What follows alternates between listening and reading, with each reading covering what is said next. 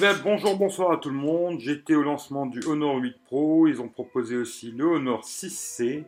Alors, c'est un mobile qui sera à 229 € au début du Renault DR de 30 €, ce qui fait qu'il vous l'aurez à 199 €.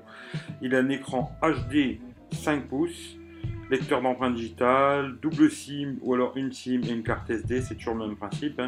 Le processeur, c'est un Snapdragon 435. C'est un octa-cœur, 3 Go de RAM, 32 Go de mémoire. Vous pourrez mettre une carte SD jusqu'à 128 Go.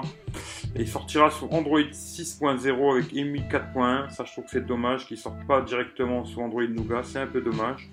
Ensuite, il est micro USB. Ça aussi, ça aurait été bien qu'ils mettent de l'USB type C quand même. Il est Bluetooth 4.1. La caméra arrière, c'est 13 millions de pixels en ouverture focus 2.2. La caméra avant, c'est 5 millions avec un grand angle de 83 degrés. La batterie, ça c'est pas mal, 3020 mAh. Ça pourrait être une bonne autonomie, vu qu'il n'y a qu'un écran HD. La taille en hauteur, 143,5 en hauteur. En largeur, 69,9 mm. En épaisseur, 7,6, 138 grammes.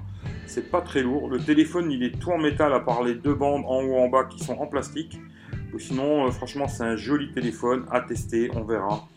En tout cas, merci à tout le monde, les gros bisous et à bientôt. On se retrouve vite fait sur la chaîne. Prenez soin de vous et à très bientôt. Ciao, ciao à tout le monde, bisous.